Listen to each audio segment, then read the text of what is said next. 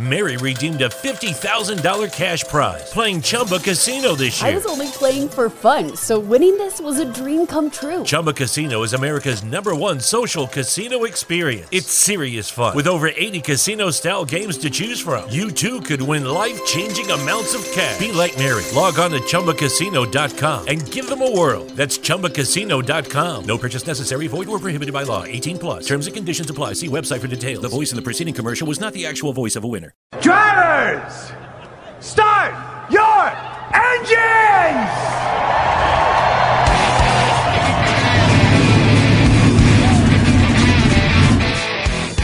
Hit the pace car! What for? Because you hit every other damn thing out there, I want you to be perfect! When I'm driving, I got a guy on the radio who talks to me. It's him. He talks to me. Well, I wanna be a race car driver. Pretty girls eating from my hand, yeah. Wanna live a life of fun and danger. No sweaty working for the man, alright. Good evening, race fans. Welcome to the Hoobazoo Radio Network and welcome to Drafting the Circuits.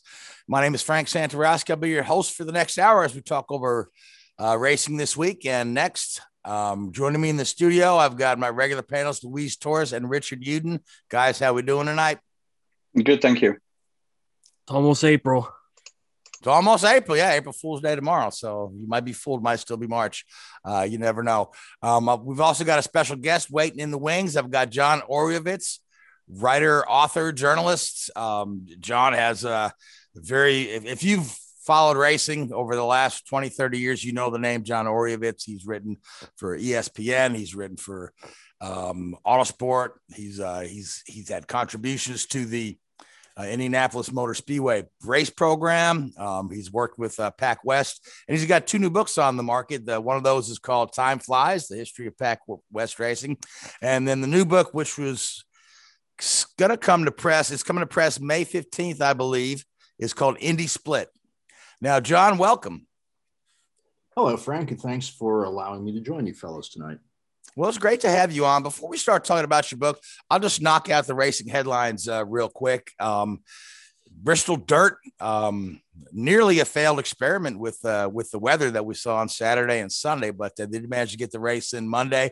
Opinions are split on whether it was a train wreck or whether it was fun to watch. I thought it was fun to watch. At the end of the day, it was Joey Logano taking the win there. And earlier in the day, the trucks, Martin Truex won the truck race there. Formula One, same old. Lewis Hamilton winning the race, but it wasn't easy. It's quite obvious that Max Verstappen is ready to come after Lewis this year, not make it quite so easy. I mean, we're used to seeing Lewis Hamilton listed as a winner at the end of the day, but it was not a given for sure. And we'll get into that later on. But John, let's talk about the book Indy Split. Now, the topic of the split is it really, this many years later, it's still a very sensitive subject for some folks. Reactions range from total disgust to anger, to, people that feel like they still need to take a side after all these years. Now, John, you and I are close to the same age, which means that we both lived through this thing. We're both old enough to have started watching racing in the 70s before the first Indy Split. But your book doesn't just cover the split, but you kind of you pick it up right about 1945 when the Holmans buy the Speedway in the first place. No, that's right. And it's sure the focus of the book is on the so-called split, which is what people referred to the clash between CART and the Indy Racing League between 1994, 96 up to 2008. But to tell the story of why that happened, you have to tell the story of the 1979 to 1981 split between CART and USAC, the original split, as it were. And the fact that it didn't get resolved properly. It just kind of hung in the air for 15 years until the IRL kind of dropped a bomb on it and kind of blew it out into the open. But to tell the story of the 79 split, you have to really explain the philosophical differences that led to that, which means going back to the rear engine revolution in the 60s and USAC's governance of the sport in the 70s, which led to the dissatisfaction amongst the competitors and the reasons that CART was formed. The rear engine revolution in the 60s was the philosophical conflict, almost the Democrats versus Republicans, if you will, of IndyCar racing. So you need to talk about the rear engine revolution. You need to talk about the Holmans gaining power through forming USAC. And so ultimately, ground zero, the day where it all begins, is the day that Tony Holman bought the Speedway in November 1945. The Holmans didn't set out to run IndyCar racing or govern the sport, but they ended up in a position where the responsibility almost fell into their laps, and there was always kind of an uneasy relationship with the competitors, certainly starting in the 60s once Lotus and the rear engine folks came in. All right, now you mentioned that USAC. Now USAC was its own entity, but you kind of alluded to that the Holmans kind of controlled USAC. Well, the sanctioning body for the Indianapolis 500 and most forms of American racing, correct, was the AAA, the Auto Club as we know it now. They had a competition board that started sanctioning the Indy 500 in 1911. All the way up through 1955. And in 1955, it was a terrible year for racing. Alberto Ascari got killed, the great Formula One champion. Bill Vukovich, who had won the Indy 500 the previous 2 years, was killed during the Indy 500 while leading in 1955. And then, of course, there was the 24 Hours of Le Mans tragedy where the Mercedes went into the crowd and killed 80 people. So the AAA pulled out of racing at that point as an immediate result of these events. And Tony Holman, given the fact that the sanction for the Indy 500 was going away, Tony Holman took over sanctioning responsibilities. He formed USAC, or he was certainly one of the key people in forming USAC. He put up the seed money. The Speedway provided their offices in downtown Indianapolis. And from that time on, from 1956, honestly, up through the 90s in the IRL, the Speedway and USAC were intrinsically linked. They were, they were one and the same. There was very little separation between church and state there. Kind of like the current situation we have now. We've got the owner of the Speedway still is the owner of the series. Yeah. So, they're located across the street from each other here on 16th Street, and they still might as well be 5,000 miles apart. Yeah, absolutely. Now, when we talk about CART, I mean, I vividly remember the CART opening up. I went to one of the first CART races that was held at Watkins Glen in 1979, and I was fairly much immediately impressed with the cars themselves. Prior to that, I had been to the Formula One race out there at the Glen, and I'd been to a couple of sports car races at Lime Rock. Go to the Formula One race, I didn't meet a single Formula One driver, right? I went to this CART race and I met nearly all the drivers there. And this is me as an 11-year-old kid thinking this is just phenomenal. So I was kind of hooked on that, but it's kind of amazing how quickly CART gained momentum. And then USAC kind of lost events rather quickly. I vividly remember going to the Pocono 500 in 1981, which was one of the few USAC holdouts, and they've been putting sprint cars and Silver Crown cars on the track to fill the field until one of the lower moments in USAC history. Yeah. So, but there are a lot of folks that really feel that CART was on the right path and they were very strong. But behind the scenes, there are a lot of folks that will tell you, and I'm of this opinion too, that they were horribly mismanaged, and because of their kind of management by committee. Would you agree, disagree, or? I mean, they were almost successful in spite of themselves in the 80s. What made CART successful is they benefited from the failure or the end of the new Can-Am series. So they got a bunch of teams like Newman Haas and Green and Forsyth and the likes. They also, as these races in Formula 5000 and the Can-Am went under, these tracks, Laguna Seca, Mid-Ohio, Road America, they needed to pick up events. So it all kind of came together magically for CART in the 80s. They picked up the Long Beach Grand Prix when Formula One decided not to run there anymore. Ditto for Detroit. Well, that's we don't need to mention that. One of the more glorious street circuits. Yeah. But what you ended up with CART in the 80s and into the 90s was you ended up with this fantastic mix of the best of Formula One with higher technology cars, with international stars, Emerson Fittipaldi, Nigel Mansell, Teo Fabi, going up against the best elements of traditional IndyCar racing, oval tracks, Indianapolis, Phoenix, Milwaukee, Pocono, the Unsers, the Andrettis, Bobby Rahal, Rick Mears, Danny Sullivan. And so for this fantastic period in the 80s and into the 90s, CART was the best of all worlds of American racing and international racing. And it was reflected. The grandstands were packed. The sponsorship was, it was huge. And unfortunately, it just didn't resonate with Tony George and what appeared to be a dwindling traditional grassroots oval track fan base.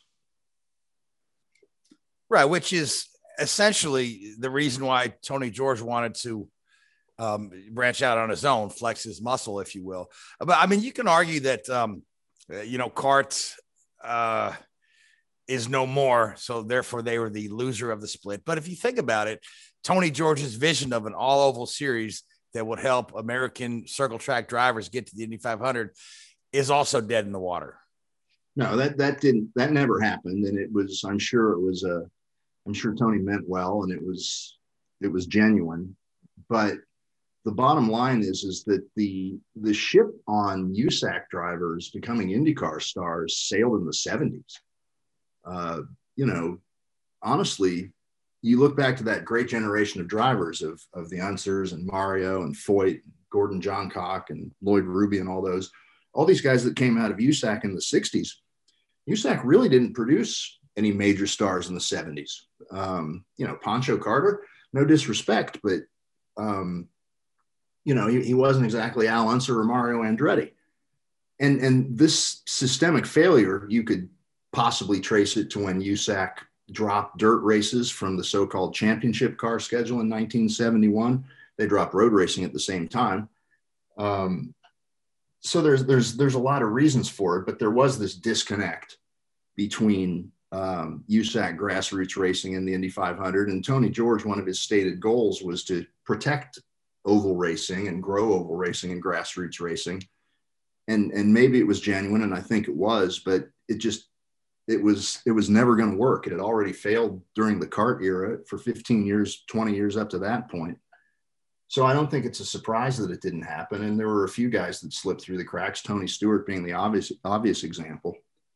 But in general, that part of the IRL experiment didn't work. And to this day, the USAC series, they're the feeder series for NASCAR.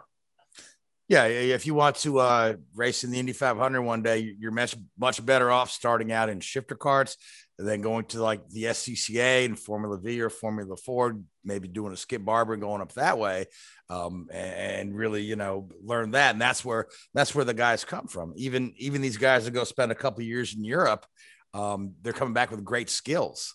But the interesting thing about the CART era, at that time, the 90s, prior to the split, CART was a legitimate springboard into Formula One, which is something that does not exist today because the cars are so wildly different right now than they were. But if you look at, like Michael, Jacques Villeneuve, Zanardi, Montoya, D'Amata, all those guys jumped right from winning the CART championship into Formula One. But now it seems like now there's so much more of a disconnect between the IndyCar series and Formula One. Yeah, between the commercial decline of IndyCar racing starting in the second half of the 90s, and then let's face it, of all the guys that went over there, and you can list 7 or 8 of them if you include Sebastian Bourdais, Jacques Villeneuve and Montoya were the only guys that had any type of success. And some of the guys that went over, they were great over here. the cars over here were bigger. They didn't react as quickly. They're not as nimble and lightning reflex as a Formula One car. And as you know, in Formula One, unless you're in the top 2, maybe 3 teams, the odds are stacked against you to have any type of success. So Villeneuve went to a good team when it was on top, and he got the results. He won the championship. The rest of those guys, by the time Zanardi got to Williams, they were in considerable decline. He never had a fair shot there. Bourdais said that he just couldn't drive the Toro Rosso car, and he told him that. He said, if I can't drive this car, if you're not going to change it and help me drive it, then you might as well hire somebody else. And they did halfway through the season. Montoya did pretty well. Williams was kind of on the upswing when he got over there, and he won some races. And who can forget that moment in the Brazilian Grand Prix in his first or second race where he put the move on Michael Schumacher, and nobody had seen that in F1 for a number of years. That was great. But in general, the record of people going from kart to Formula One, it's not glittering. And IndyCar racing kind of got a bad reputation. And it's interesting that now it's kind of starting to come back a little bit now that you see Romain Grosjean coming over here and Marcus Ericsson. It's becoming more of a destination for these European guys who are kind of at a crossroads in their careers.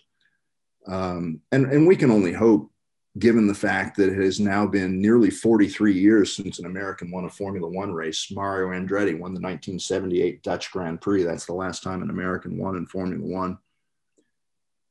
As an American auto racing fan, I mean, I'm embarrassed by that. I can't believe that this country hasn't produced a driver with the desire or the skill to contend for Formula One race wins in more than 40 years. I don't know. That's just a stunning statistic. Yeah, and you've got guys that have tried, like Rossi. Rossi's a perfect example. He was, he's there at the bottom of the grid in Formula One as a test driver, getting an occasional start here and there. But he's a very, very talented young guy. He comes over here and then he's, instantly he's successful. But at the same time, he's enjoying it so much more. If you talk to Rossi, he'll tell you, oh yeah, there's no going back.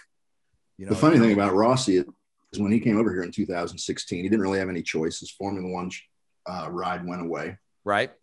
And he wasn't happy about it. He, it was a forced move. It was clear that he didn't want to be here. And then he kind of stumbled into winning the Indy 500, and he had to kind of come to terms with the fact that his career was going to be in Indy cars. And to his credit, since then, he got it together. He put the right attitude into it, and he's become a race winner and an important guy to the series, both in terms of his character and the role that he plays on the track, where he's not afraid to bump wheels with people and kind of be the bully a little bit. Mary redeemed a $50,000 cash prize playing Chumba Casino this year. I was only playing for fun, so winning this was a dream come true. Chumba Casino is America's #1 social casino experience. It's serious fun. With over 80 casino-style games to choose from, you too could win life-changing amounts of cash. Be like Mary. Log on to ChumbaCasino.com and give them a whirl. That's ChumbaCasino.com. No purchase necessary. Void or prohibited by law. 18+. Terms and conditions apply. See website for details. The voice in the preceding commercial was not the actual voice of a winner. It's interesting you talk about this, the differences between, trying to get a successful US driver into Formula One. And, I've been around, Formula One drivers in the UK, and I've been around, some of the NASCAR guys over here and even a couple of the IndyCar guys. Yeah, and this is something that I've talked about with people in the past, but I'm a pretty firm believer, actually, that it's a cultural thing. And it's not just Formula One or motor racing. It's sport in general in Europe is run and managed very, very differently to what it is in the US. Now, you're starting to see it a little bit more in NASCAR and IndyCar in the US. But take,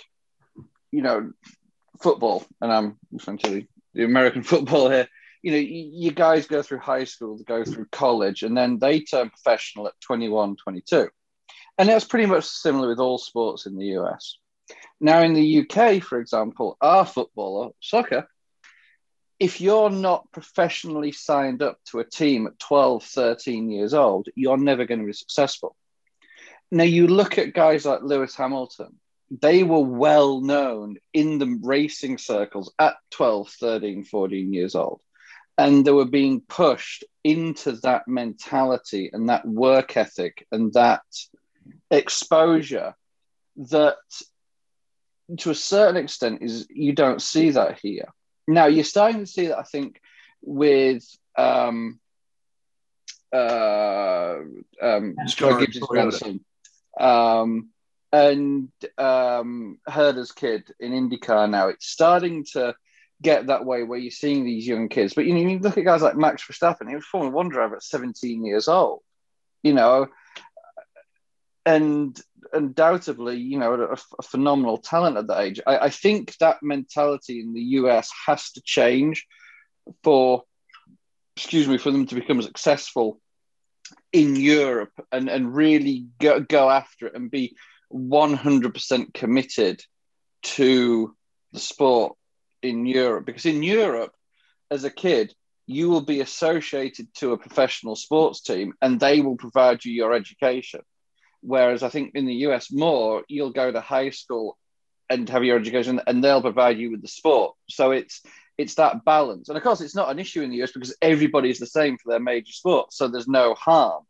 But in Europe, it's a lot more competitive. And it's interesting looking at that cultural difference there.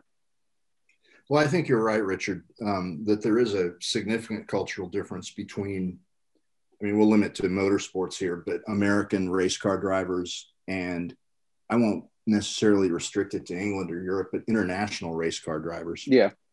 I would say that, and there's this myth about, these foreign ride buyers that came into IndyCar racing. Well, I wouldn't classify them as foreign ride buyers. I would classify them as race car drivers who understood earlier than their American counterparts that there's more to being a race car driver than driving the car, and that they were willing to go out and do the necessary work to put together some of the business elements necessary to fund their program. Mm-hmm. I think that there is a laziness amongst American drivers to sit around and wait for the phone to ring and wait for the offer to come in.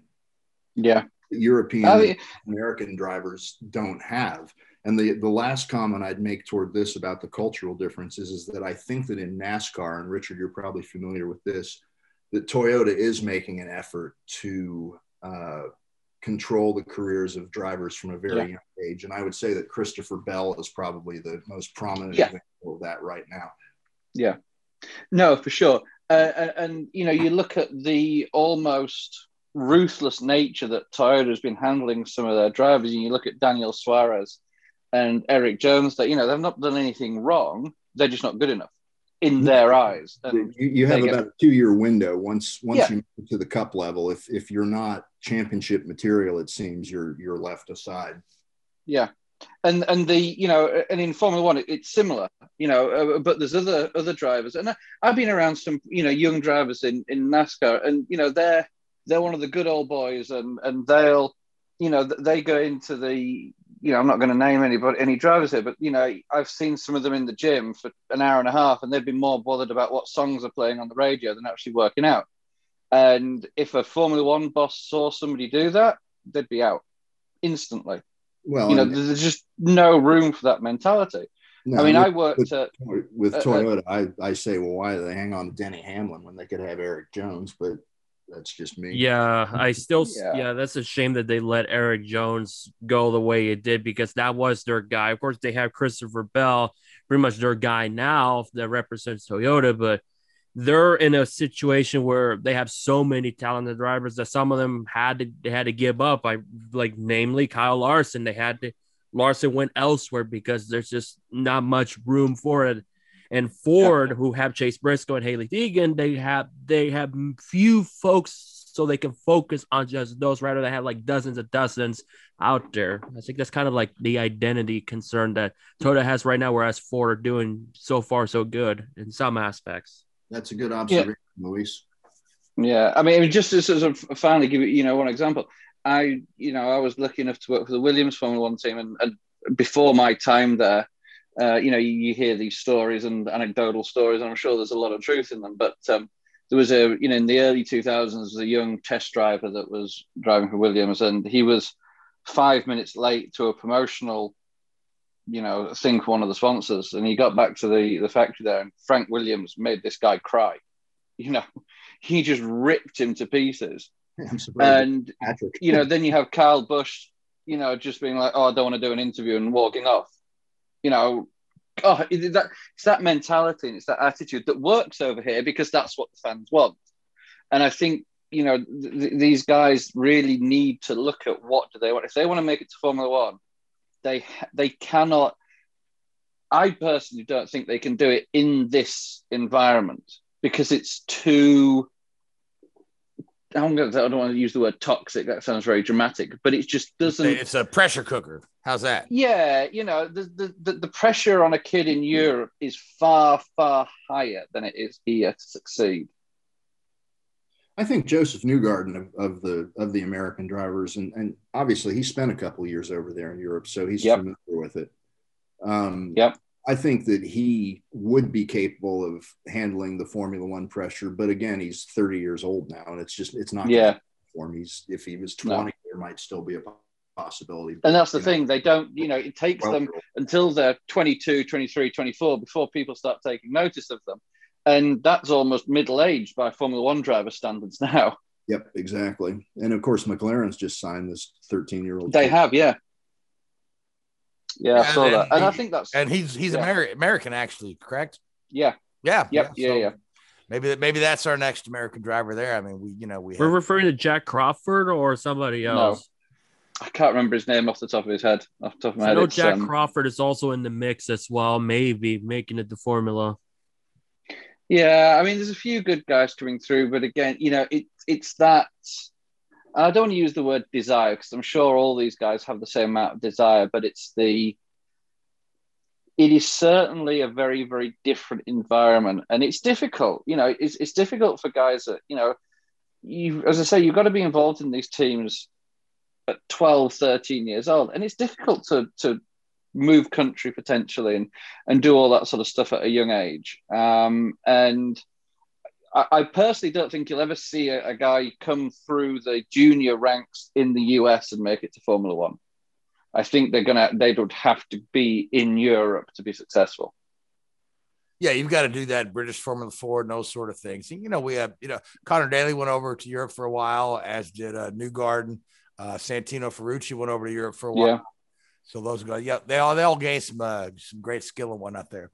But I want to circle back to the split again and talk about the early IRL. Yeah, sorry. That's okay. No, that's okay. It's all good stuff we're talking about. Right, it's a relief for me to talk about something else. Yeah. But no, I mean the early IRL. A lot of the folks that were kart loyalists. And I use that term because at the time you felt like you had to take a side, but there are guys out there who have had careers that they would not have had. And I'm talking guys like a Greg Ray, like a Billy Boat, like a Buddy Lazier. These guys who were able to race at, top level racing. I see where you're going. And here's what I'm going to come to that. Alex Zanardi and Greg Moore never raced in the Indy 500. Art Blundell never raced in the Indy 500. Correct. So, yeah. So you had right, and some guys were denied a chance. Yeah. So it goes both ways. So now, John, what's the are there any really crazy telling revelations in your book that we're just going to be surprised with? I know you've been immersed in the sport for the what are the juicy bits of the books that you like to talk about? I think the most surprising thing is that I think IRL loyalists will hopefully come away thinking that I was a bit kinder and more compassionate toward Tony George and their side than they expect going in. I writing this book to me, it was a great responsibility. This is something I've followed very passionately since I was 13 years old. And that was a long time ago. That's 3/4 of my life. And I was never a kart guy per se. I liked the formula that kart turned into, like I mentioned earlier, with its blend of international and American racing. But I never loved kart, the organization, or Andrew Craig or Bill Stokan or any of the leaders individually. I just liked their vision for IndyCar racing, and their vision for IndyCar racing included the Indy 500. And it's unfortunate that there was just this shocking lack of respect between the Speedway and kart, because they both helped each other and they didn't understand and acknowledge how they helped each other. And as a result, they hurt each other. And so my take on all this is that you might think that I have some kind of slant, but everything that I've done has been for the love of the sport.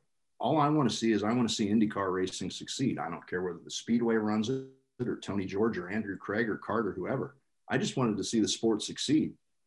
A lot of livelihoods and careers were in the balance because of this mismanagement of the sport and this conflict.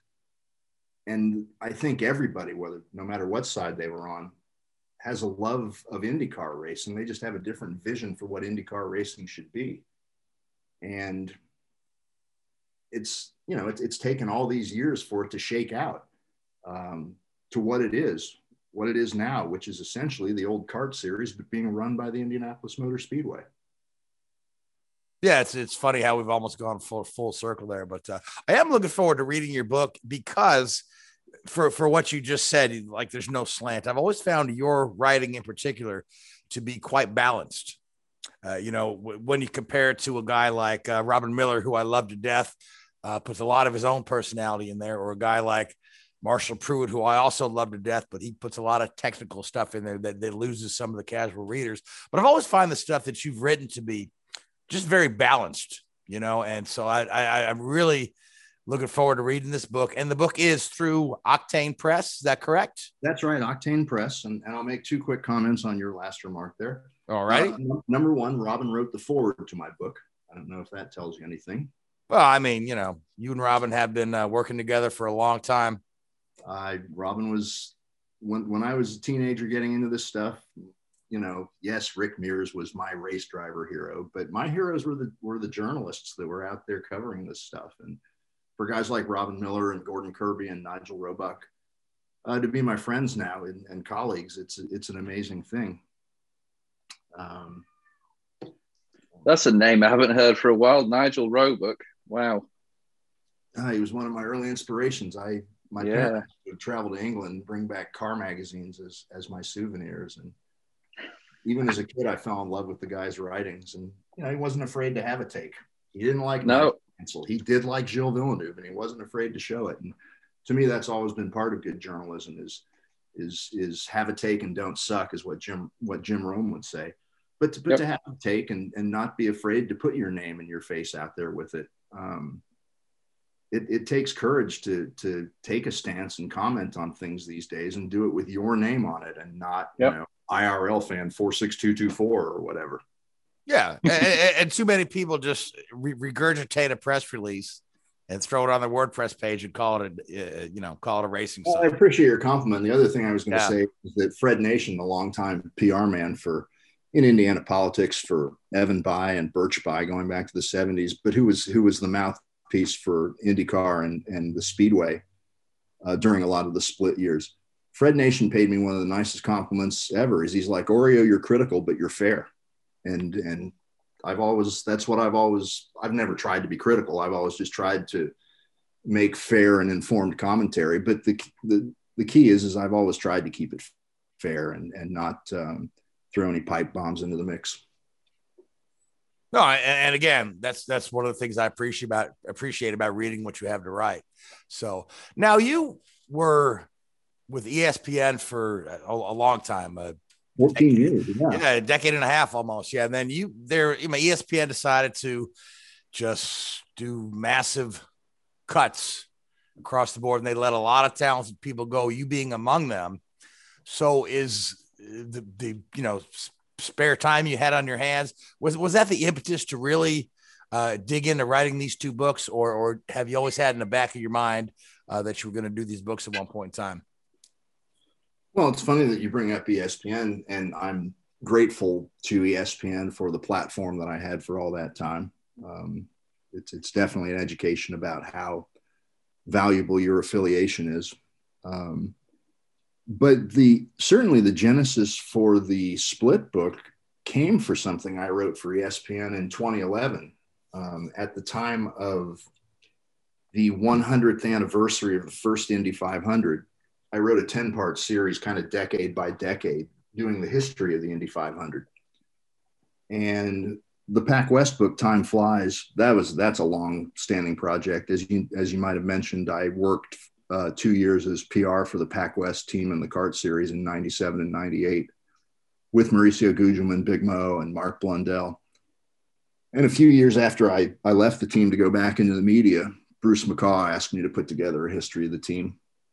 And life happens. And so that project was put on the back burner for a lot of years. And when 2017 happened to me, I reached out to Bruce and I said, hey, let's finish the Pac West book. And at that point, I'd started working on the Split book. And I said, hey, are you interested in supporting this project? And this project, the Indy Split book, would not be possible without Bruce McCaw's support.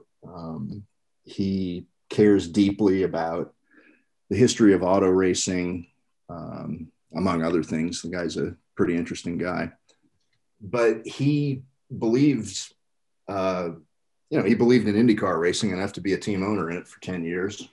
Mary redeemed a $50,000 cash prize playing Chumba Casino this year. I was only playing for fun, so winning this was a dream come true. Chumba Casino is America's #1 social casino experience. It's serious fun. With over 80 casino-style games to choose from, you too could win life-changing amounts of cash. Be like Mary. Log on to ChumbaCasino.com and give them a whirl. That's ChumbaCasino.com. No purchase necessary. Void where prohibited by law. 18+. Terms and conditions apply. See website for details. The voice in the preceding commercial was not the actual voice of a winner.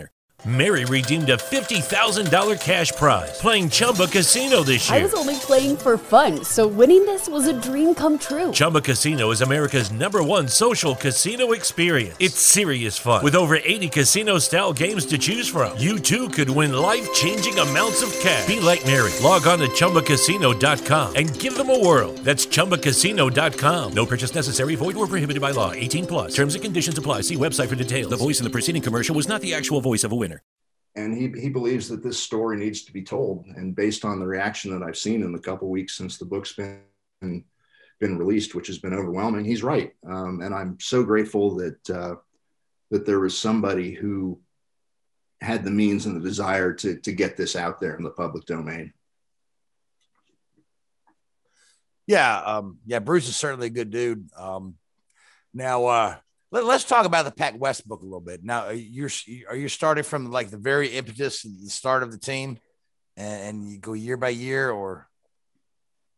Yeah, and the interesting thing about the Pac West book is that it indirectly tells the story of the end of kart, because here's a team that came in 1993 at the height of the kart era during Nigel Mansell's championship season. They had all the resources and people that you could hope for.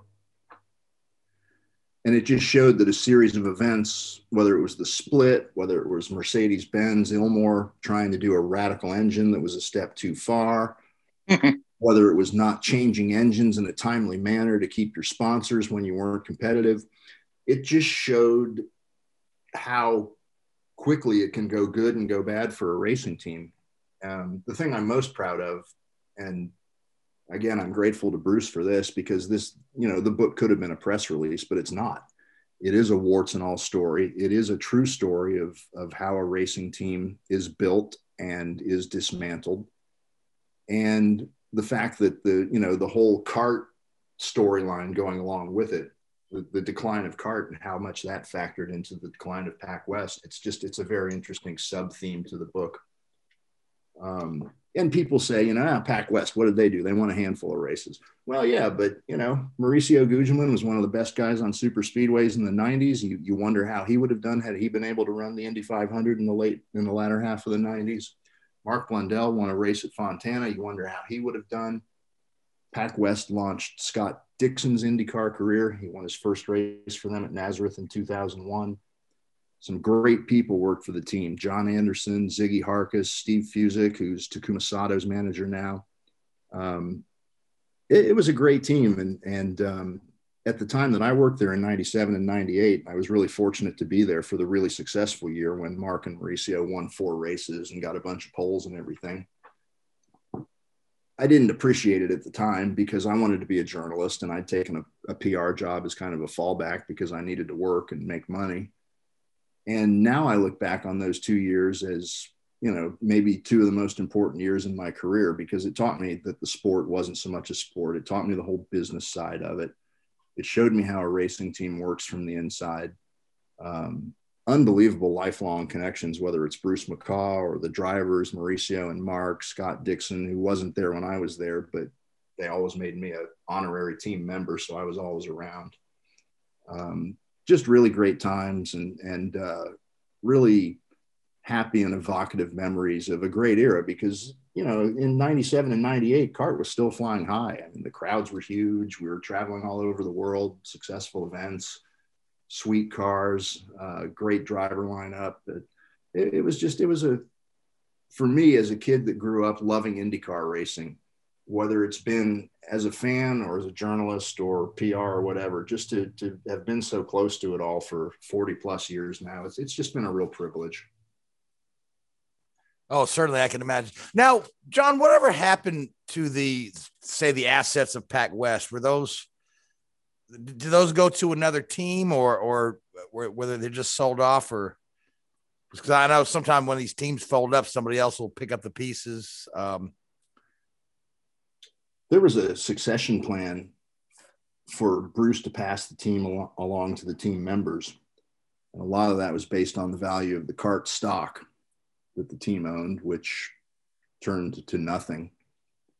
The assets ended up with Russ Cameron, who was the team manager for Pac West in the latter years. And Russ ended up teaming up with Kevin Kalkoven and Craig Pollock in 2003. So Pac West actually turned into PK Racing, which turned into PKV Racing, which turned into KV Racing. So the lineage of Pac West, you can take it all the way up to 2016 or 17, I believe it is. And Tony Kanaan won the Indy 500 for that team. Sebastian Bourdais won several races for them. And the whole time up until Kalkoven pulled out in 16 or 17, they operated out of the old building that Pac West built up on the northwest side of Indianapolis. So it did kind of carry on. The legacy of it did carry on, notably through KV Racing and Scott Dixon. Oh, for sure. Yeah. I mean, I was at Dixon's win in Nazareth, and I was like, well, who's this kid? But yeah, we all know who he is now, for sure. So now, Richard, Louise, you have any questions for John before we start talking about the races this weekend? Yeah, the one that I had in mind was when you guys were talking about the Americas, it's like in the F1, having won in over 4 decades, and also just the split in general from the late 70s. Where do you just simply stand about the title sponsorship ordeal? Because, of course, Marlboro was there, part of the championship trail, and then Viceroy kind of sent Marlboro packing straight to Formula One, sponsoring drivers and teams. You felt like had that relationship continue on and none of the whole Viceroy thing caused so much friction, maybe it would have grown the sport, because I've heard many people say it would have easily grown the sport further. Well, you've done your homework there, Luis. And that is covered in one of the early chapters in my book here. Oh, nice. At the same time that Winston came on as the title sponsor of the NASCAR Grand National Series, which was renamed the Winston Cup in 1971, Marlboro sponsored the USAC Championship Trail.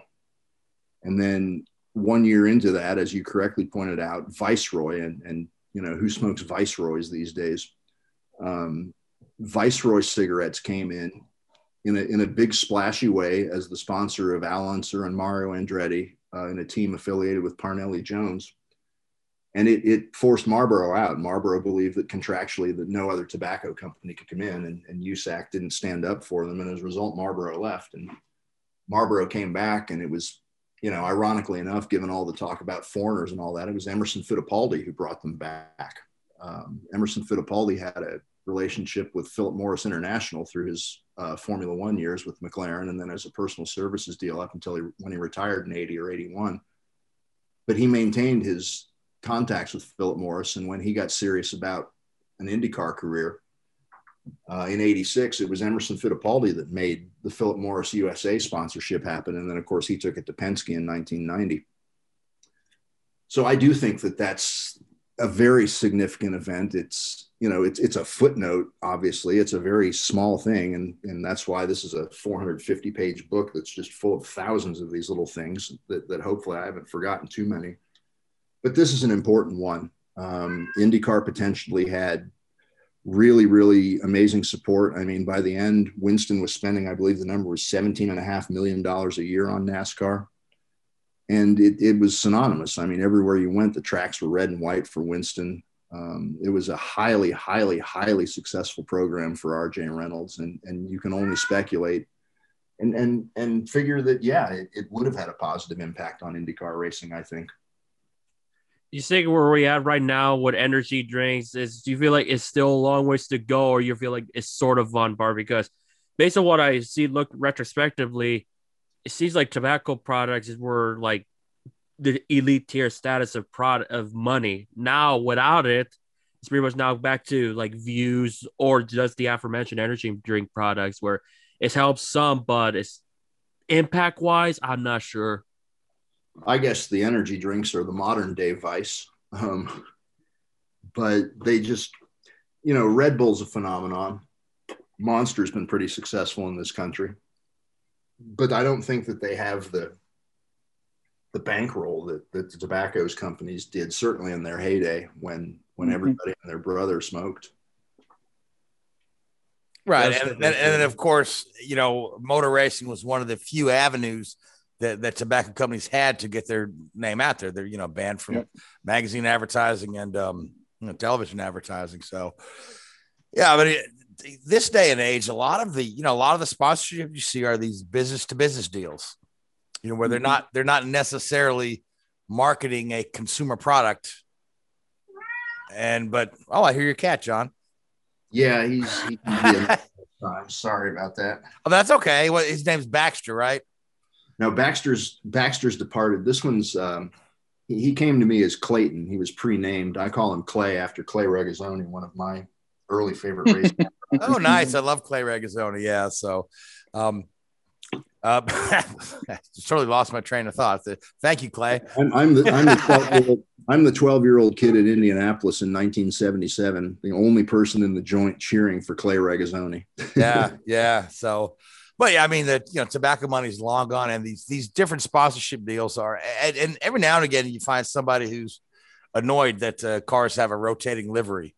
And this is true. This is true in NASCAR as well as IndyCar. But I mean, that's the business model that you need to pay the bills. Nobody wants to shell out, the amount of money you need to sponsor two cars with matching liveries for a full season. So you thread. Why don't they? Huh? Why don't they? You say nobody wants to do it. Well, you're getting pretty close with some of the teams, like Penske, for example. But why don't you see that with some of the smaller teams? Because they're not getting their bang for their buck. Exactly. With motorsports, because ratings are on the decline. Have to go this way. You're going to see it. Formula One held fast against it, but it's going to happen. It's going to creep into Formula One. I agree with you. Yeah, you are allowed a certain amount. I remember, and I don't know if it's changed recently, but I remember when I was with BAR Honda in the year 2005 or 6. We'd go to China with a special livery for the Chinese market with the cigarette branding. Well, it was BAR that sparked that whole thing when they first. Yeah, when they had the two cars. Yeah. Car, yeah. Yeah. But I mean, that wasn't changing throughout the season. And it sounds silly, but I think it does fundamentally impact the viewing experience. You watch a Formula One race and you can watch the first race of the season and the last race of the season, and you know who you're looking at. You know the Mercedes are silver or black or whatever it may be, and the Ferrari's red, and McLaren's the papaya, and all this sort of thing. But you watch a NASCAR race, and it's like going through a pack of Skittles trying to work out who you're watching. And IndyCar's not as bad, but NASCAR's really bad with that. You lose that driver identity and that recognition. And I think that's a really dangerous thing. And I wish it wasn't like that. But I mean, I understand the economics of the deals. You're not going to find many teams or many companies being able to sponsor a NASCAR team for 36 races. And there's not many companies that are able to sponsor an IndyCar team for however many, 15 races or so that they have, if not more. And I've been, and we've spoken about this on this show before. And I think that the Indy 500, in a way, is sort of a blessing. It's sort of a curse in a way to the IndyCar series, because there's so much attention and so much emphasis put on that one race that it sort of detracts from the other races a little bit. And I don't think you should get double points for that race. It's sort of, it's as important as any other race from a, and I'm putting my engineering hat on here and my, team member hat here. It's as important as any other race. Yeah, you want to win it, of course, but you want to win any race you enter. And it'd be interesting to see what you think about that, if you sort of share that opinion, or at least, can sort of follow that. Well, I do think that the rotating liveries is it affects the viewership. It does cut off that connection that viewers have with a season-long program. I think in IndyCar racing, it's a Band-Aid over a more serious problem in the fact that the car never changes, and that it's like, here we are. I see people posting pictures of liveries today, and they're like, oh, yay, look at all these new liveries. And I'm like, well, yeah, but it's a 4-year-old car, which is actually a 12-year-old car. Yeah. And as the the purist, as the racing enthusiast, that's what offends me. It's like, I want to see a new car. I don't want to see a new paint job. Yeah. Or I'd like to see a couple different cars on the track.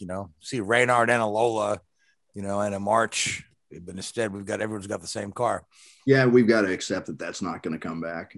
That's not going to change. That's just that's the economics of it. That's what keeps IndyCar. Actually, IndyCar is one of the more reasonably priced series to get into if you're a team owner, because of that. So, but anyway, we've got a few minutes left, so let's, Richard. Yeah, you're our Formula One correspondent. So, Formula One had their season opener. What'd you think about it? I enjoyed it. It was a good race. Bahrain for the third race in the last 4. We're out in Bahrain there, and good to be back. Not much change from last year really in terms of the pecking order, and that was to be expected, as we discussed in previous episodes here, because of the technical regulations are pretty static. Going into 2021. The one thing you did see though is that the new floor regulations, which had been designed to reduce the amount of rear downforce by roughly 10%, certainly affected the the low rate cars, which were predominantly Mercedes and what's now Aston Martin. So your rake on your car is basically how high the rear end of the car sticks up in the air. And as with all these things, you can't just take a car and raise the rear end of it. Everything is designed around a common philosophy. And some teams, Red Bull, for example, have always had a high rake on their car. And some years that's been detrimental to them. And it appears this year with the new aero regulations, it's actually been beneficial to them. So it's it'll take some time. Mercedes will catch them up, I'm sure. But Mercedes did win the race, despite probably being 2 to 3 tenths of a second a lap slower from Hamilton compared to Max Verstappen. There, Hamilton, did the business. Max actually managed to get past Hamilton with about 5 laps to go there, but had to return the position due to Max exceeding track limits, which is a pet peeve of mine. And I know the track limit issues at the exit of turn 4 in Bahrain are caused because that's the left-hand turn for turn 4 is a right-hand exit, and there's a left-hand turn off to a different layout, which was actually the one they used for the Sakir Grand Prix at the end of last year. So you can't put a gravel trap there or some sort of high friction surface, which would slow the car down and make the drivers not want to exceed the track limit. So if you do run wide there, you get the same amount of traction. It may potentially even a slightly better exit there, which is what Verstappen took advantage of, and so had to give that position back, and just was never able to sort of make that move stick again. Which right now, let me let's talk about this track limit for a second, because I want to just make sure I'm clear on the rule. Okay, so if you I just read a stat. They said Lewis Hamilton, went over the track limit 29 times. Yeah, but when Max did it once, they're going to call the rule. Because of course, Max passed though, right? Yes, that's the. Am I correct in assuming? So if you don't improve your position, there's not really. I think that the exact wording is if you receive a lasting advantage. Which again is very vague. I mean, what does that mean in the grand scheme of things? Obviously, picking up a position is a lasting advantage. Of course, I would imagine. In qualifying, they can just delete a lap time, and you've got to do it again. And normally in a race, you'll have so many opportunities, and then after you've done it 5 times, you'll get a warning. Then after you've done it 10 times, you'll get another one. And eventually you'd get some sort of penalty. But it is a pet hate of mine, and you see it with a lot of these modern, I'm going to use the word Tilkedomes, these Hermann Tilke style tracks. Yes, that's your favorite word, Tilkedome. Yeah, they're just these vast wastelands of concrete, and where they need is at a wall. Nobody's ever exceeded the track limits at Monaco. You don't see it very often in a lot of and I know they've got you could put gravel there, and of course that makes a huge mess, and then it just gets messy, and you've got to have some sort of limit there. But what these guys are like. If you spend any time around a racing drive and you give them somewhere that they can get an advantage, they will take that advantage. And it was the penalty would be a 5-second penalty, and Verstappen at the end of the race was like, I should have just kept that position and tried to pull out a 5-second gap. I'd rather finish second that way than the way he did. So I think they need to look at it. It becomes either it's one thing or another.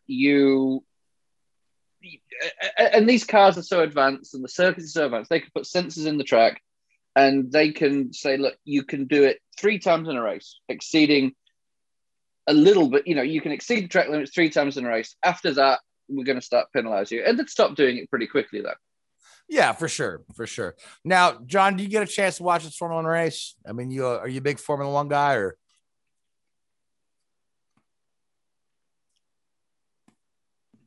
No, yes, I did. Formula One is what got me into racing when I was a kid. Yeah, you and I both, right? Admit that in the certainly during this Mercedes era, I've lost interest.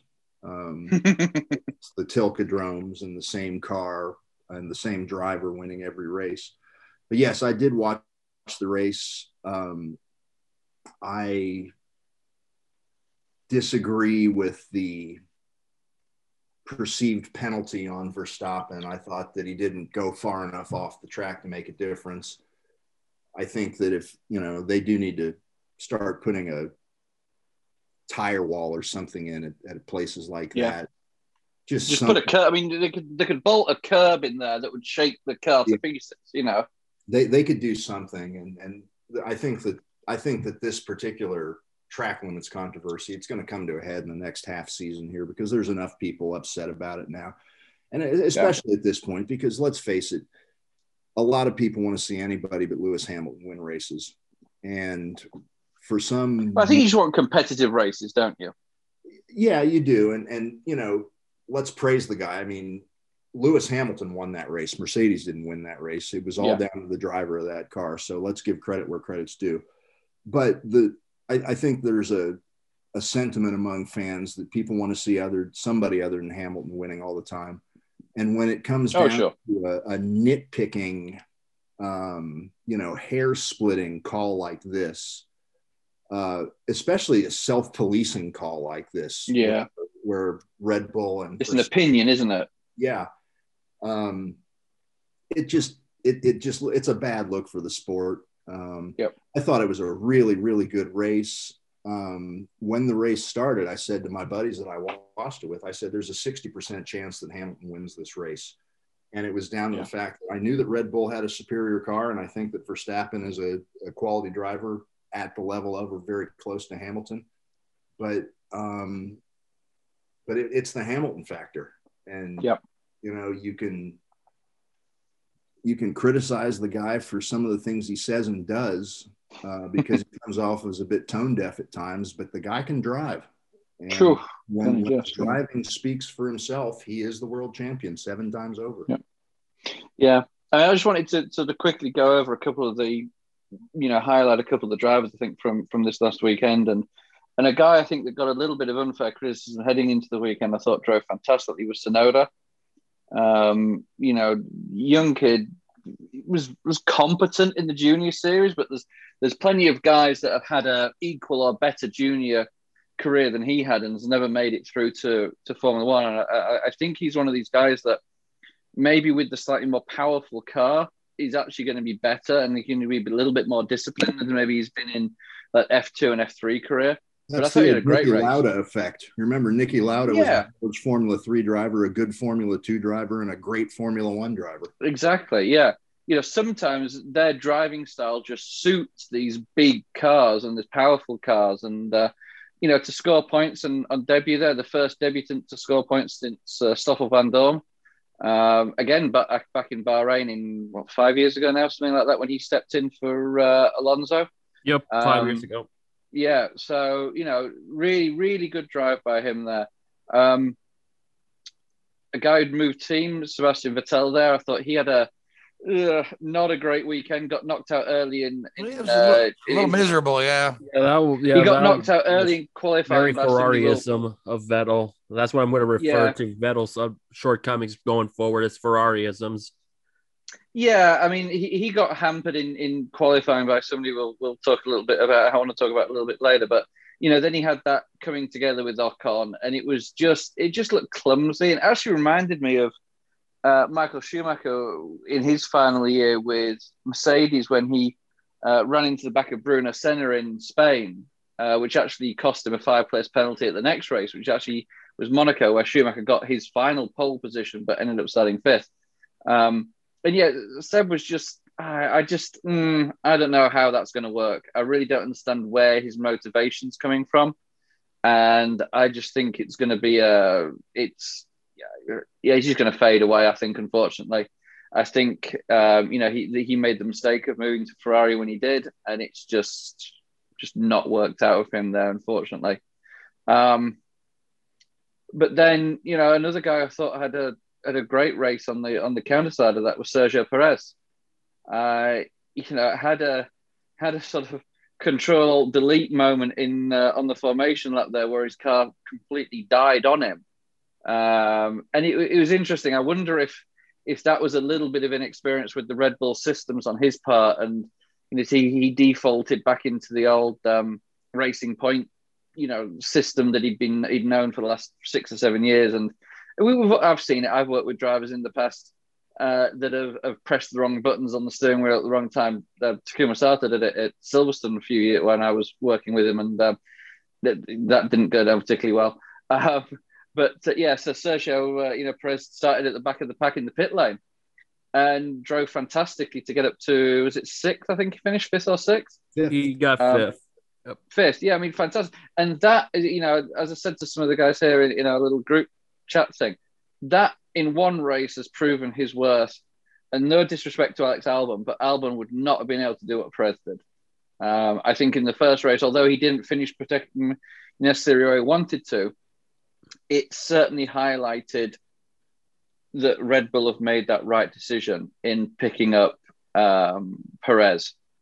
For sure. When you want to talk about contending for the Constructors' Championship, you're going to need a guy, you know, a good second guy to pick up points. Absolutely. Yeah, and a guy that can overcome that adversity, because it did look like for a moment it was going to be a did not start. Fortunately, he was saved by the bell and got it going.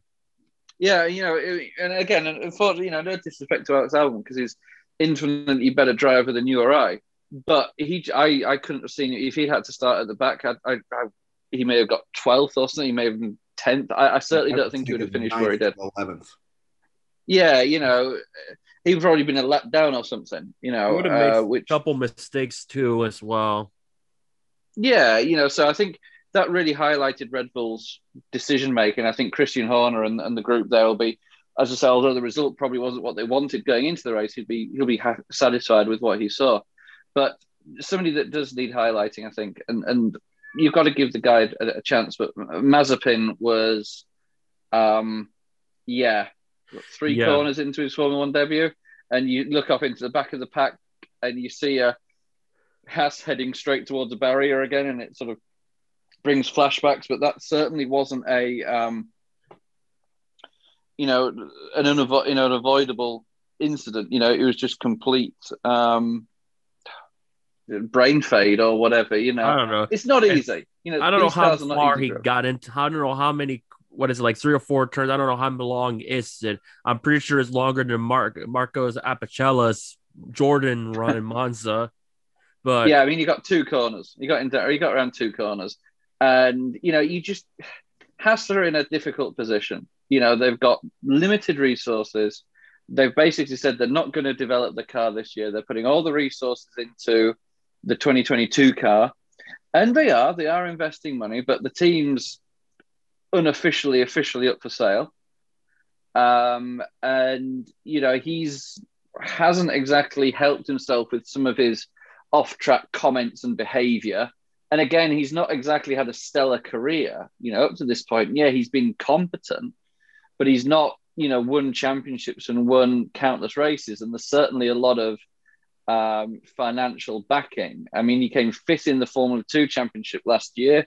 I mean, it's nothing to write home about. And I do think he's going to struggle, and he's going to be one of these sort of paid drivers, I think. And at the end of the day, all Formula One drivers are paid drivers. I don't care what anybody says. But he's, would he be there if his father wasn't the chairman of one of the largest oil companies in Russia? Probably not. Yeah, I mean it's a direct no. Probably not as being generous. Yeah. Well, All right, so where are we off to next? We're off to Imola, I think it is, in mid-April now. There's a bit of a break. We got a bit of a break already, yeah. All right, well, that'll be good. Yeah. Now, Imola's a fun track. Now, Louise, we've got just a couple of minutes left, so NASCAR on the dirt at Bristol. Let me put it bluntly, it was a mess. That's an understatement. The truck series, it seems like any amount of oil spill on the dirt track, they have to stop the race, even if the accident is obscure and minuscule. Like, I still find it funny that Michael Walters said, let's bring out a red flag after Andrew Gordon knocked over the sand barrels. Like, yeah, I come from the guy that knocked over 2 water barrels in his career, and they didn't stop the race for it. So I was like, oh, okay. That's a different story for another time. But Joey Logano and Daniel Suarez were definitely the 2 that stand out. It did help that in some aspects that Kyle Larson and Christopher Bell were involved in an incident that basically knocked them out of contention to fight for the win. But it opened the doors to guys that had little to no dirt experience. I know Logano ran a Volusia this last month in Florida. So he's got some dirt help that might have probably paid dividends. He won the race after getting by Daniel Suarez with around and led the final 61 laps in a row. And finally got that monkey off his back because Logano was a half a lap away from winning the Daytona 500. And then after that, he's just haven't been able to capitalize on winning until now. But Suarez in that Trackhouse team, and I've said this multiple times through social media in the back of my head, I think what has helped Trackhouse, not just because they have the pitbull money, that does help, but also have the right people working with him. You got the brains of Justin Marks, and you also have somebody that's been involved in competition in Ty Norris, who helped DEI to where they were in the early 2000s before that whole 05 happened and everything went straight into pieces.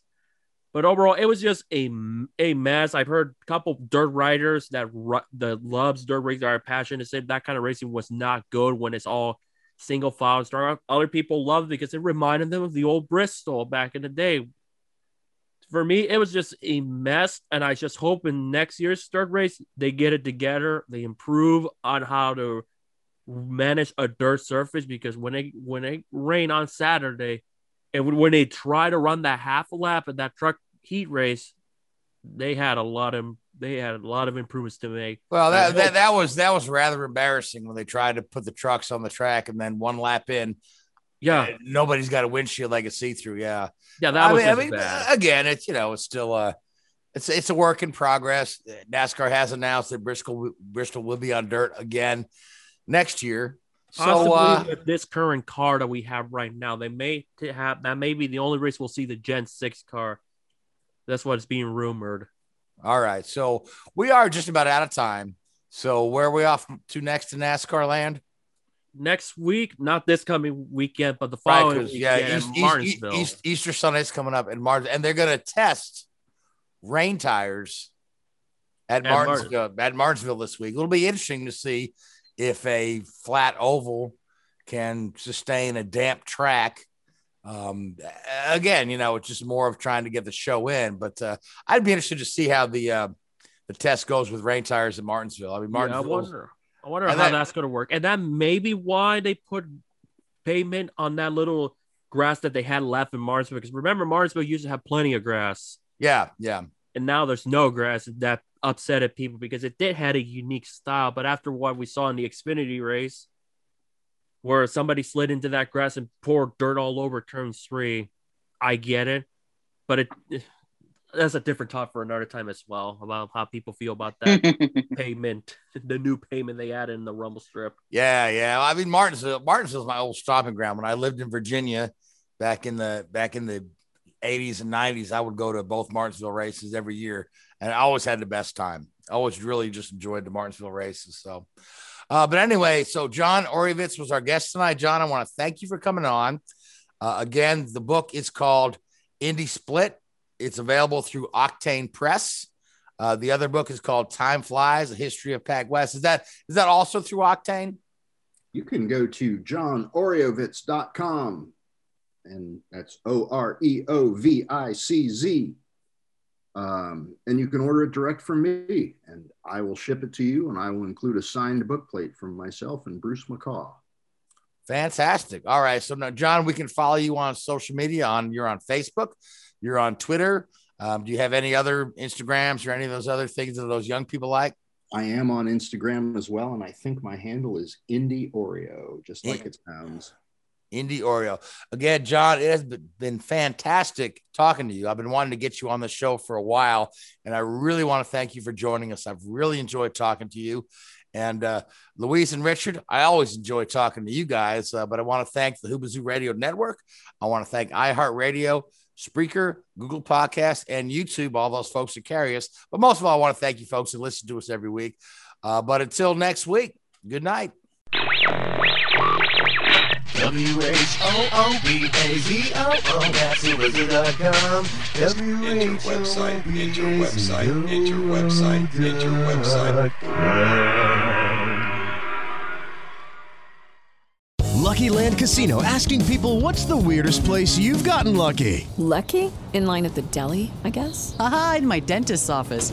More than once, actually. Do I have to say? Yes, you do. In the car before my kids' PTA meeting. Really? Yes. Excuse me, what's the weirdest place you've gotten lucky? I never win and tell. Well, there you have it. You can get lucky anywhere, playing at LuckyLandSlots.com. Play for free right now. Are you feeling lucky? No purchase necessary. Void where prohibited by law. 18+. Terms and conditions apply. See website for details.